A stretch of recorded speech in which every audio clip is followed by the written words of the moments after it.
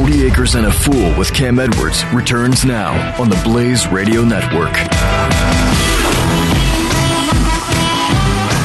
So did you hear about the animals rescued in the, quote, farmyard of horrors in Ohio? This is how the New York Daily News reported it, because, of course, it's the New York Daily News. Over 100 animals rescued from farmyard of horrors in Ohio. Now, it wasn't a farmyard, by the way. It was a backyard. It was a backyard in a subdivision, and it wasn't that somebody had their backyard, flock of 5 chickens. No.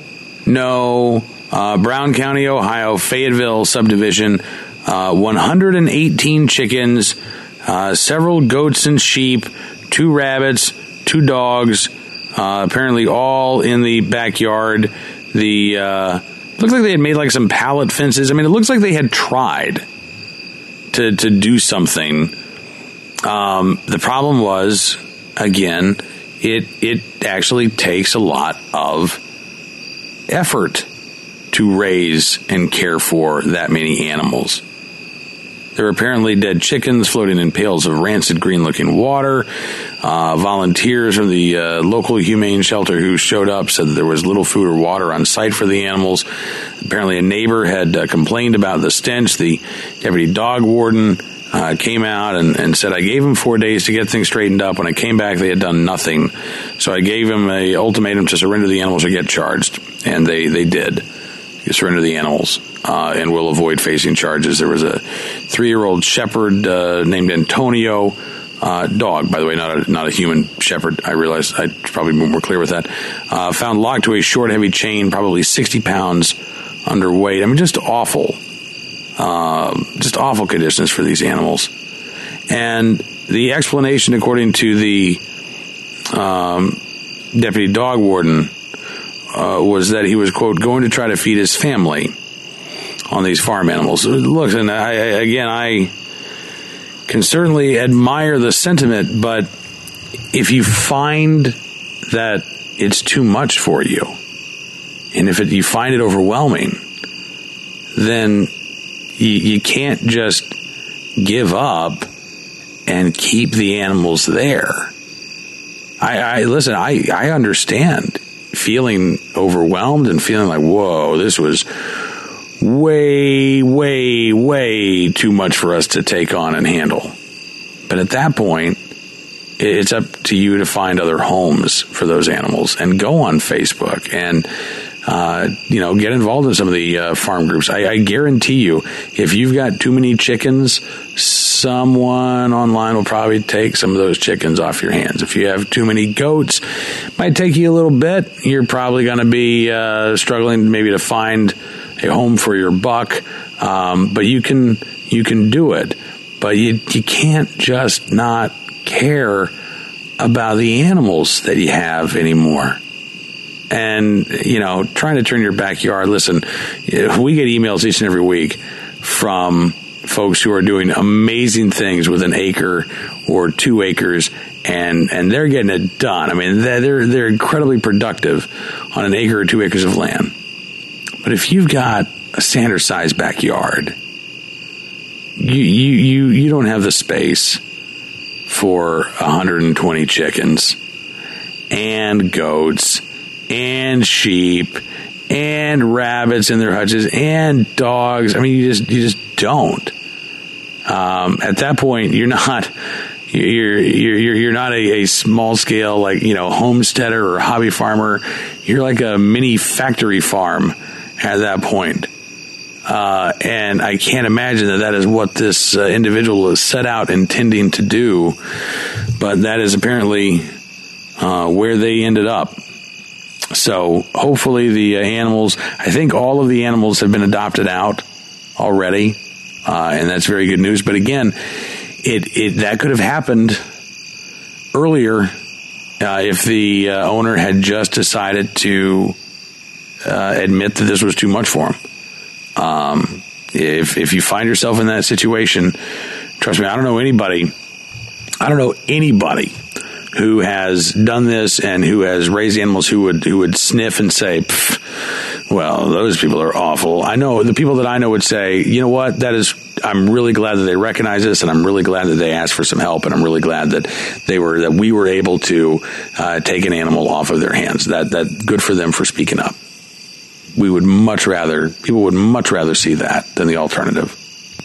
So a couple of emails I want to get to before we take our first time out. We have a lot. Thank you very much for the emails this week. Deborah sent along, she says, a tale from a place near our future farm. This is from Jack's Shop Kitchen.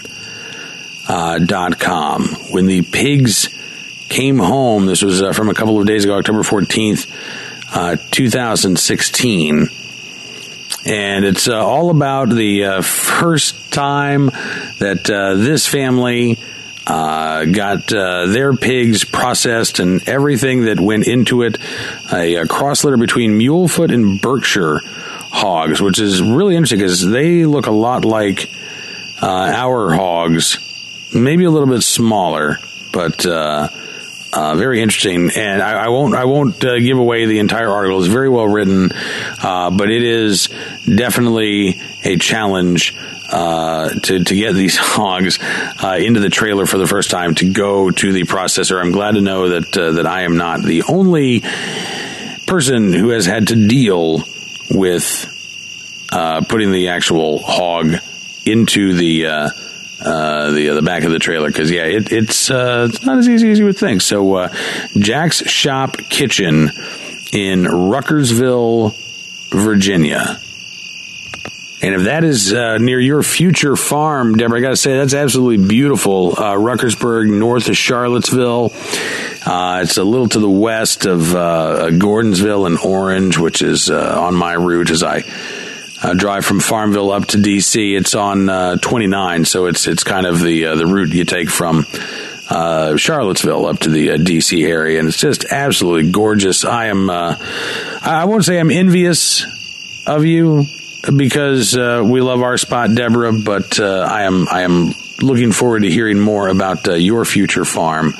And thank you again for the email. Rick in Mims, Florida, also writing in. Rick, thank you, sir. He says, I was raised on a mini farm. I really enjoy the podcast. Best wishes to your wife and yourself. May God bless you and keep you. Thank you, Rick in Mims, Florida. I would love to know more about growing up on a mini farm, and where you might have grown up on that mini farm. I'm always fascinated by how the different farming experiences are around the country.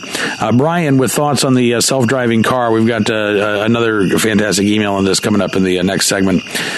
Brian says, I look forward, for the record, to the days of self-driving cars, but not self-reporting to the government cars.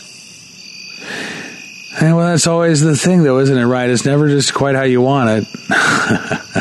It's never just the self-driving cars. No. There's always some stuff that goes along with the technological advances. Brian says, to take this to a higher viewpoint, consider the following conversation that often happens with regard to Second Amendment issues. What do I need to show ID to buy a gun? We have to show ID to drive, but driving isn't a constitutionally protected right. Driving is a privilege. Brian says, we on the pro-gun side anyway are happy to point out that the Bill of Rights is not an exclusive list of human rights, but is simply a top 10 list of things that were currently on the minds of the Founding Fathers. But we don't fight very hard for all those other human things. He says this is somewhere I think the libertarians have it right and the right wing has missed the mark. We have to defend our rights across the board. Privacy doesn't just matter when you're being arrested or when you're buying a gun. Privacy matters. To allow infringements of privacy because driving isn't a right simply makes the next infringement that much easier to accomplish. No, I would agree with you, Brian. And, look, I've described myself for a couple of years now, I guess, as a conservatarian. I don't even know what the heck that means. I jokingly call myself a communist as well, and I couldn't necessarily tell you what that means other than I do believe in consistency in protecting our rights, and that means that I'm going to be standing up for the rights of people that I absolutely disagree with. I'm going to be standing up for the rights of people who say things and believe things that I don't say or believe, because I want to be able to say what I believe, and I want to be able to say what I think. And if they disagree with me, I don't want them shutting me up, so I don't want to shut them up. That's how it works, right? We treat each other the way we want to be treated. We respect the rights of others so that our rights are respected. And you're right, we don't think about these things a whole lot. But not only now do you have to worry about, again, the heavy hand of government, now you have to worry about the sort of secretive side of the government. And what data are they getting from big companies that you may or may not know about? If you're not reading the end user license agreement, what are you giving up when you're accessing various technologies? You know, these are basic questions. We certainly don't have a lot of watchdogs who are telling us, hey, you know, these things are important, and hey, be aware of what you're giving up. Be aware of the trade-off. That's why I've talked about Jaron Lanier a couple of times, but his book, You Are Not a Gadget, is fantastic. It is absolutely spot on. And Brian, if you feel this way, if you haven't read You Are Not a Gadget by Jaron Lanier, pick it up. It's not a very long read. You can probably make it through, I don't know how much free time you have, but it won't take you long at all. And I think that you would find it right up your alley. To me, it is it is almost a conservatarian, or maybe it is a conservatarian or a libertarian viewpoint, but it's talking about issues that, frankly, we don't talk much about. And they are I guess the quote unquote the emerging issues. They're the stuff that we should be paying attention to, because they're the stuff that's coming, as opposed to a lot of times what we do is we pay attention to the stuff that we've paid attention to for the past 30 or 40 years, and we neglect what's on the horizon. This is a book about what's on the horizon and how it impacts our individual rights and our individual liberties. So make sure that you check it out. And thank you again for your thoughts. So we've got more on that coming up after a quick break, but we do need to step away for a moment. Stick around, though, because we have more 40 Acres and a Fool from the Blaze Radio Network coming up right after this. This is 40 Acres and a Fool with Cam Edwards on the Blaze Radio Network.